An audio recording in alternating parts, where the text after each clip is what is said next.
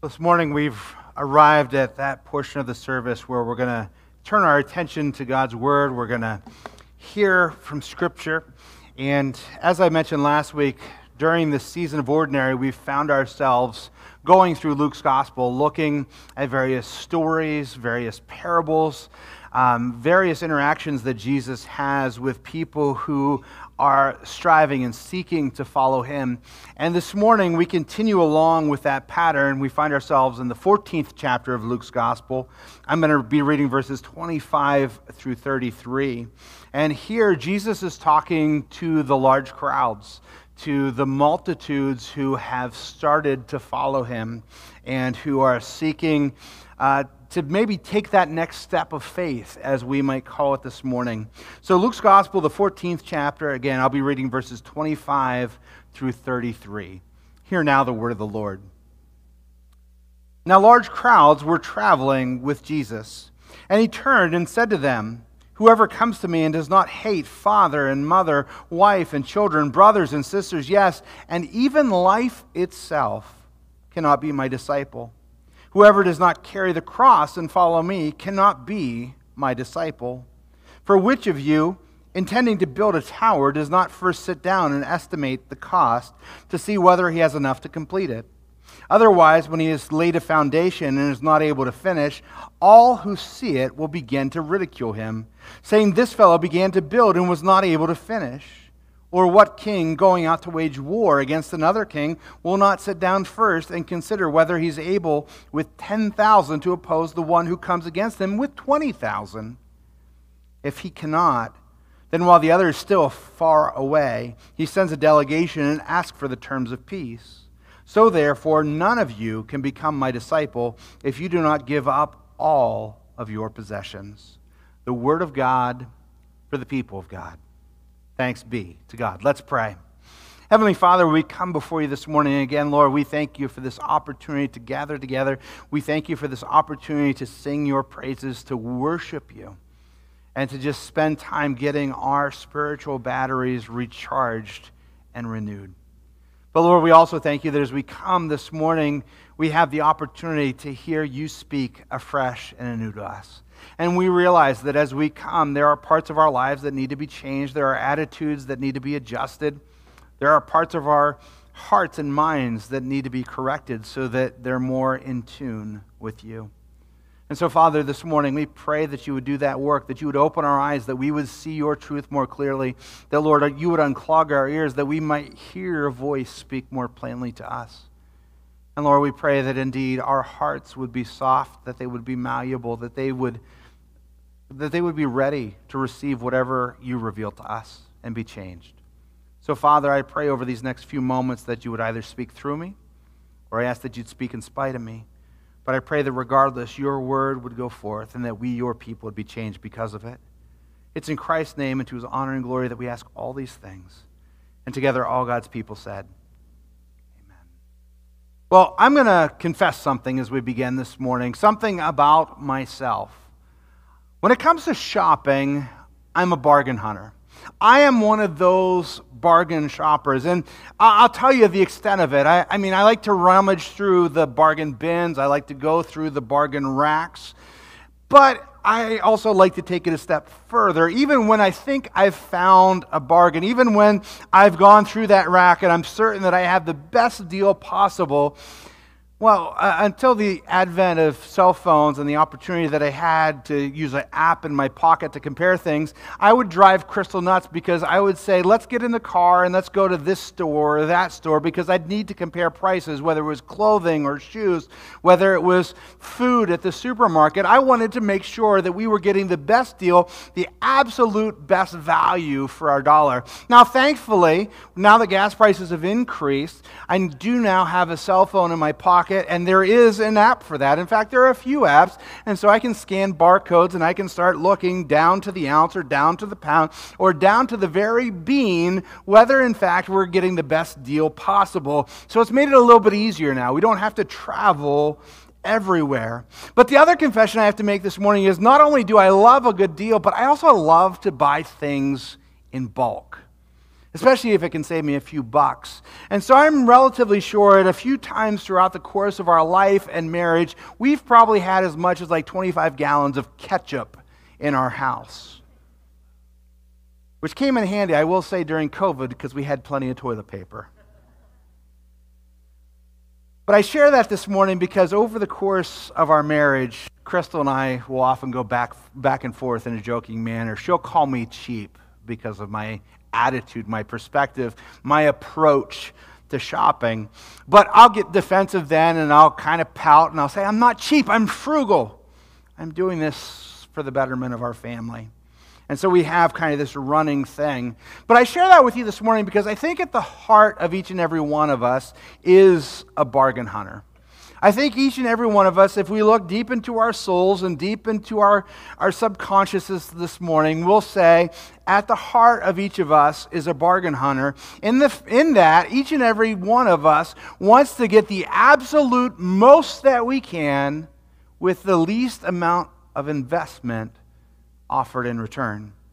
I think that's why, if you drive around town and you visit any number of the buffets, now that COVID has allowed things to open back up, now that things have diminished and people can go out to these buffets, you'll see the parking lots jam-packed again because we want the best deal for our money. We want as many options and we want to pile as much food on our plates as we can with spending the least amount of money to do so.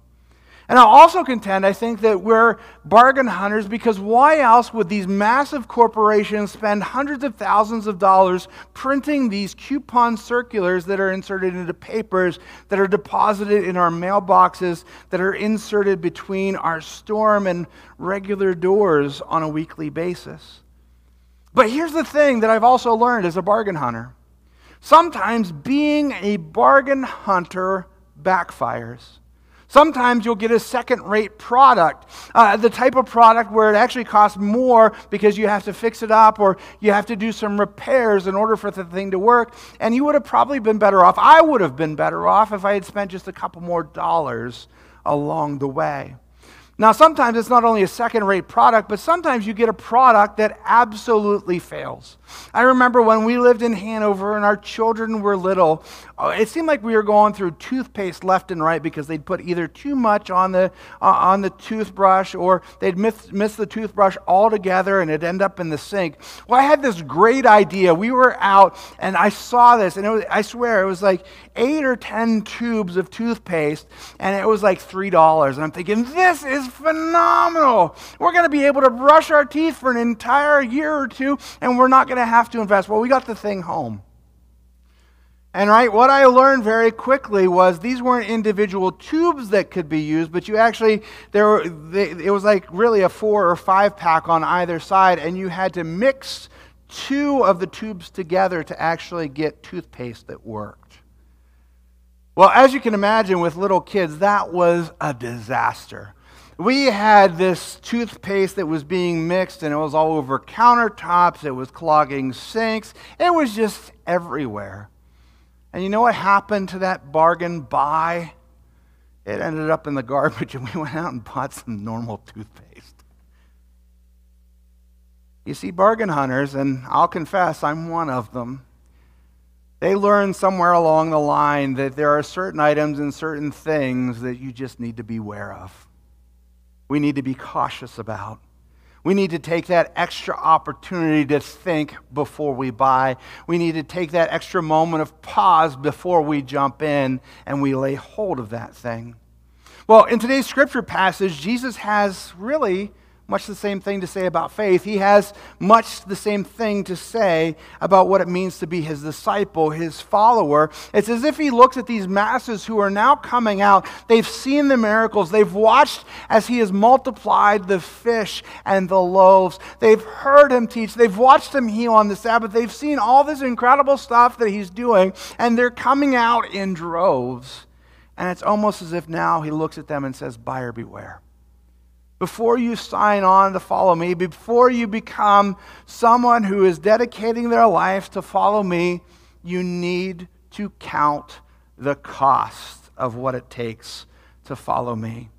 And then he continues on. He not only talks to them about the cost, but he uses a story to illustrate that, as he so often does. He says, suppose that one of you wants to build a tower.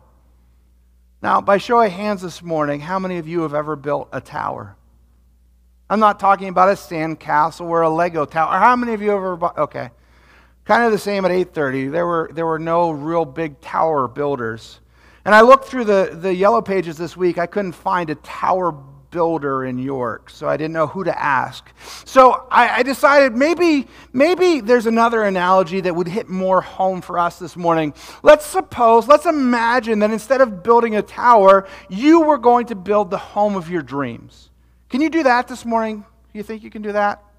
So let's imagine this morning that you want to build the home of your dreams. You want to start out just by purchasing a plot of land and then doing all the construction. You want to dig the ground. You want to lay the foundation. You want to do all of it from the ground up. Now, here's my question to you. If that's what you're intending to do, if you're going to build the home of your dreams, are you just going to go down to Lowe's and get a shopping cart and take that shopping cart out to your vehicle and then set off to that piece of property and start building? Or are other things going to happen first? Are you maybe going to try and find some plans to see what your ideal home might look like? Are you maybe going to consult a builder to see what might be involved? Are you going to talk to the permitting office to see what permits may need to be pulled? Are you going to make a list of things so that you don't just go down and buy 3 2x4s and think that's going to be enough? You see, if we're going to build the home of our dreams, we're going to make many, many decisions before we ever get to the point of going to Lowe's or Home Depot or whomever else we might go to get those supplies. And of course, we're not going to go and we're not just going to grab one cart full of stuff and think it's going to be enough. No, we're going to sit down, we're going to probably get some plans, or we're going to draw up some plans, or we're going to visit an architect who can do those things for us. And then more than likely, we're going to consult a builder or maybe at least a few subcontractors along the way to handle those aspects of the job that we can't do. And then we're going to decide, at the very least, what kind of square footage we want to have in our home. How big does this house need to be to meet our needs? Does it need to be 1-story or 2-story or 3-story? Do we need no garage, or do we need a 18-car garage? What kind of heat source are we going to have for our home? Are we going to use geothermal heating? Or are we going to use natural gas? Or are we going to use oil? Or are we going to heat it with wood? Do we need air conditioning? What type of flooring do we want to have? Do we want carpet, or do we want hardwood? Do we want tile? Do we want different flooring in different parts of the house? Do we want to build the house with eco-friendly products, or do we just want to build with whatever's cheapest out there? What kind of faucets do we want? Do we want the high-end ones? The ones where you kind of speak and they just spit out water? Do we want the refrigerator where you can talk to it and it's going to add to your list and let you know? Or it's going to text you when you're without milk? I mean, that's a pretty cool fridge. But do you need it? Is that what you want? Will that be ideal for your family? And then, of course, there's that big question, how much are you willing to spend for the home of your dreams? You see, there's a lot of decisions, and we've only touched on just a few this morning. But now these masses are coming out to follow Jesus. They're coming out because they've seen him heal people. They've watched as he's multiplied food to feed the hungry masses. They've heard him teach. They've watched him heal on the Sabbath. Immediately, they want to follow him. But Jesus encourages them to look at discipleship much the way that we'd look at building this house. Not as some rash decision, but as something that we weigh and consider, because as much as picking the appropriate property, as much as building a good foundation is important, there's a lot more that needs to take place before we can move in. There's a lot more that has to happen before that house is finished and ready for us. There's a lot more money that needs to be spent. There's a lot more supplies that need to be procured. There's a lot of elbow grease that we're going to have to put in. And Jesus says, following me is like that. praying a prayer, confessing sin, asking Jesus into our heart and life, beginning that relationship with him, that's like laying the foundation. It's important, it's necessary, it's a wonderful and tremendous start. There's a lot more that needs to happen as we walk in relationship with him. There's a lot more that's involved in our discipleship in this journey of faith. And in verses 26 and 27, Jesus becomes incredibly honest about the cost. He becomes incredibly honest with all the masses about what is going to be involved if they want to sign on to be his follower. Listen to what he says. If anyone comes to me and does not hate his father and mother, his wife and children, his brothers and sisters, yes, even his own life, he cannot be my disciple. And anyone who does not carry his cross and follow me cannot be my disciple. Now, I know what you're thinking because it's probably the same thing I thought as I was reading over this over the last few weeks. Hate is a pretty strong word. It's not what we expect to hear Jesus say, especially when it comes to our family, our loved ones. And this idea of hating not only our family, but ourselves, it just doesn't seem to sit right. Well, there is some good news. The biblical scholar Craig Bloomberg says that hating, as Jesus' audience would have understood it, was a vivid Semitic hyperbole. It was a vivid Semitic hyperbole that meant loving less. So what we have Jesus saying is we should have different degrees of love and commitment. Our love and commitment to Christ should be higher than our love and commitment to our family. Our love and commitment to Christ should be higher than our love and commitment to ourselves, to our wants, to our needs, to our desires. In other words, loving our family and loving ourselves at some point will probably need to take a back seat to our love of Christ, to our participation in the work of his kingdom. What that means is that Christ is no longer the co-pilot in life. He's not someone that we look to after we've made a decision and said, Jesus, can you bless this mess I've created? No, he's the captain. He's the one that's in charge. His is the voice that we seek to listen to, that we seek to learn from. He's the one that's in control and not us. And because of that, there are going to come times where we need to deny ourselves. There are going to come times where we have to say no to the things that we want deeply in our hearts. There are going to be times where we have to say no to those passions that arise within us. And in the same way, there are going to be times where we may have to say no to our family, to those things that they want for us, to those desires that they have for us, to those passions maybe that they've instilled within us. But Jesus doesn't stop there. That's not the only requirement. He goes on to talk about taking up our cross and following him. And again, I think for us, that in some ways that's easy because we think about a cross around our neck or maybe on the back of, or the bumper of our car, or maybe a picture that's hanging in our homes. For us, it's a pretty easy thing to look at. Maybe even something that we see a great deal of beauty in. But think about those to whom Jesus is talking. Think about the masses that are now following him. They weren't wearing crosses around their necks. They didn't have crosses on the back of their animals. No, when they thought of a cross, they thought of an implement of suffering, an implement of punishment. An implement who oftentimes the cross member was attached to a criminal as they were walking the streets on their way to death, on the way to being executed for their crimes. So when they heard this, they were probably thinking, to follow Jesus may mean literally, I'm going to have to lay down my life. I may have to die for Christ and for the cause of his kingdom. But again, Bloomberg suggests this is probably a Semitic hyperbole. And he suggests Christ might be using this image of the cross, this image of bearing a cross, to again illustrate the lengths to which we're going to have to go. To die to our passions, to die to our own wants, to die to our own personal desires. But the thing is, there are those in our world right now who are being called to give their lives for the cause of Christ. There are many in our world who, because of where they live, where they were born, where their living at this moment, for them to follow Christ could involve them giving up their lives. And there are those throughout history who have had to do just that as they followed Christ. They've been martyred for their faith. Now, thankfully, for many of us, that probably won't happen.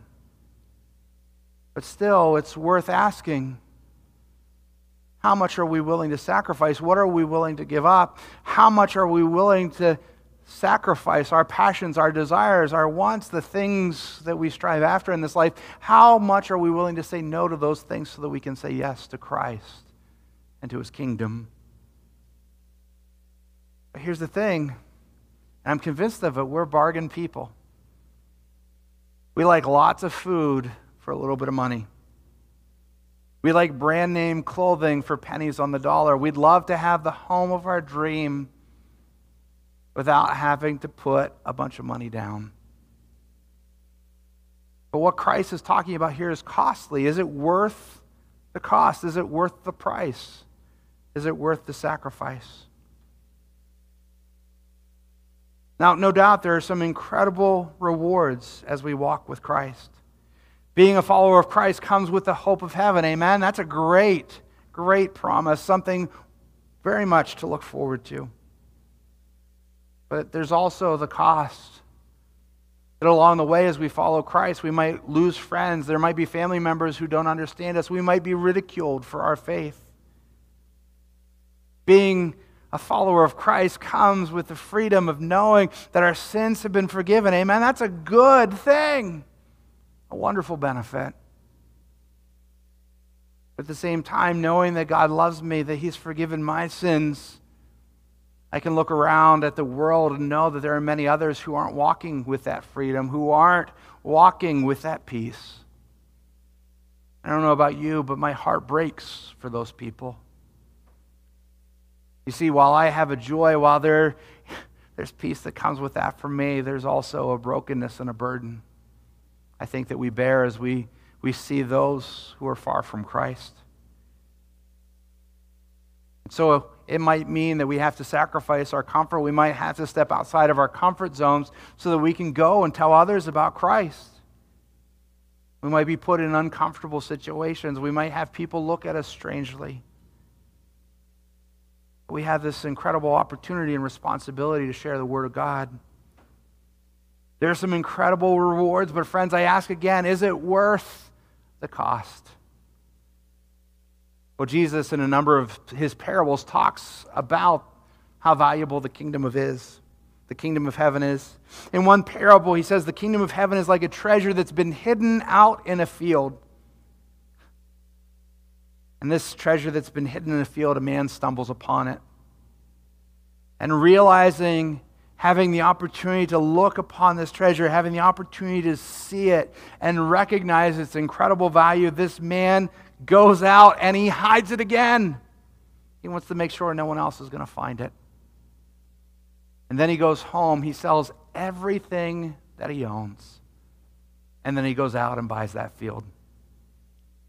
That parable from Matthew chapter 13 is clear. This man tasted and he experienced the incredible value of the kingdom, and it was so much so that he was willing to get rid of everything else just to lay hold of it, just to possess it. In another one of His earthly stories with a heavenly meaning, Jesus talks about the kingdom of heaven being like this pearl of great price. This pearl of incredible value. It's a beautiful pearl. It's one that catches everyone's attention. But there's a merchant who stumbles upon it one day. And when this merchant stumbles upon it, when he sees its beauty, when he sees the incredible value that's there, he realizes that he has to possess it. So this guy runs home, and guess what? He gets rid of everything he owns. He divests himself of all his possessions, and he runs off and he buys it before anyone else can. The kingdom of heaven is like this pearl of great price. The kingdom of heaven is like this treasure that's found out in a field. Once we taste it, once we see it, once we experience it, we realize the incredible value. But the question is, will we be like these two individuals?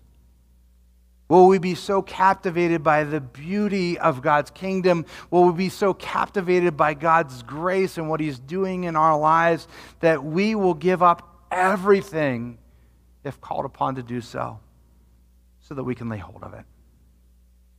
Are we willing to sacrifice everything so that we might lay hold of that kingdom? Yes, there is a cost. But the life that Jesus offers, this walk with Him, the promise of eternal life, there's nothing else that we can compare it to. So will we give up everything so that we can hold on to it? Will we sacrifice everything so that we can inherit it and experience the joy of the kingdom? Will we give all? Will we take up our cross? And will we follow Him? Amen.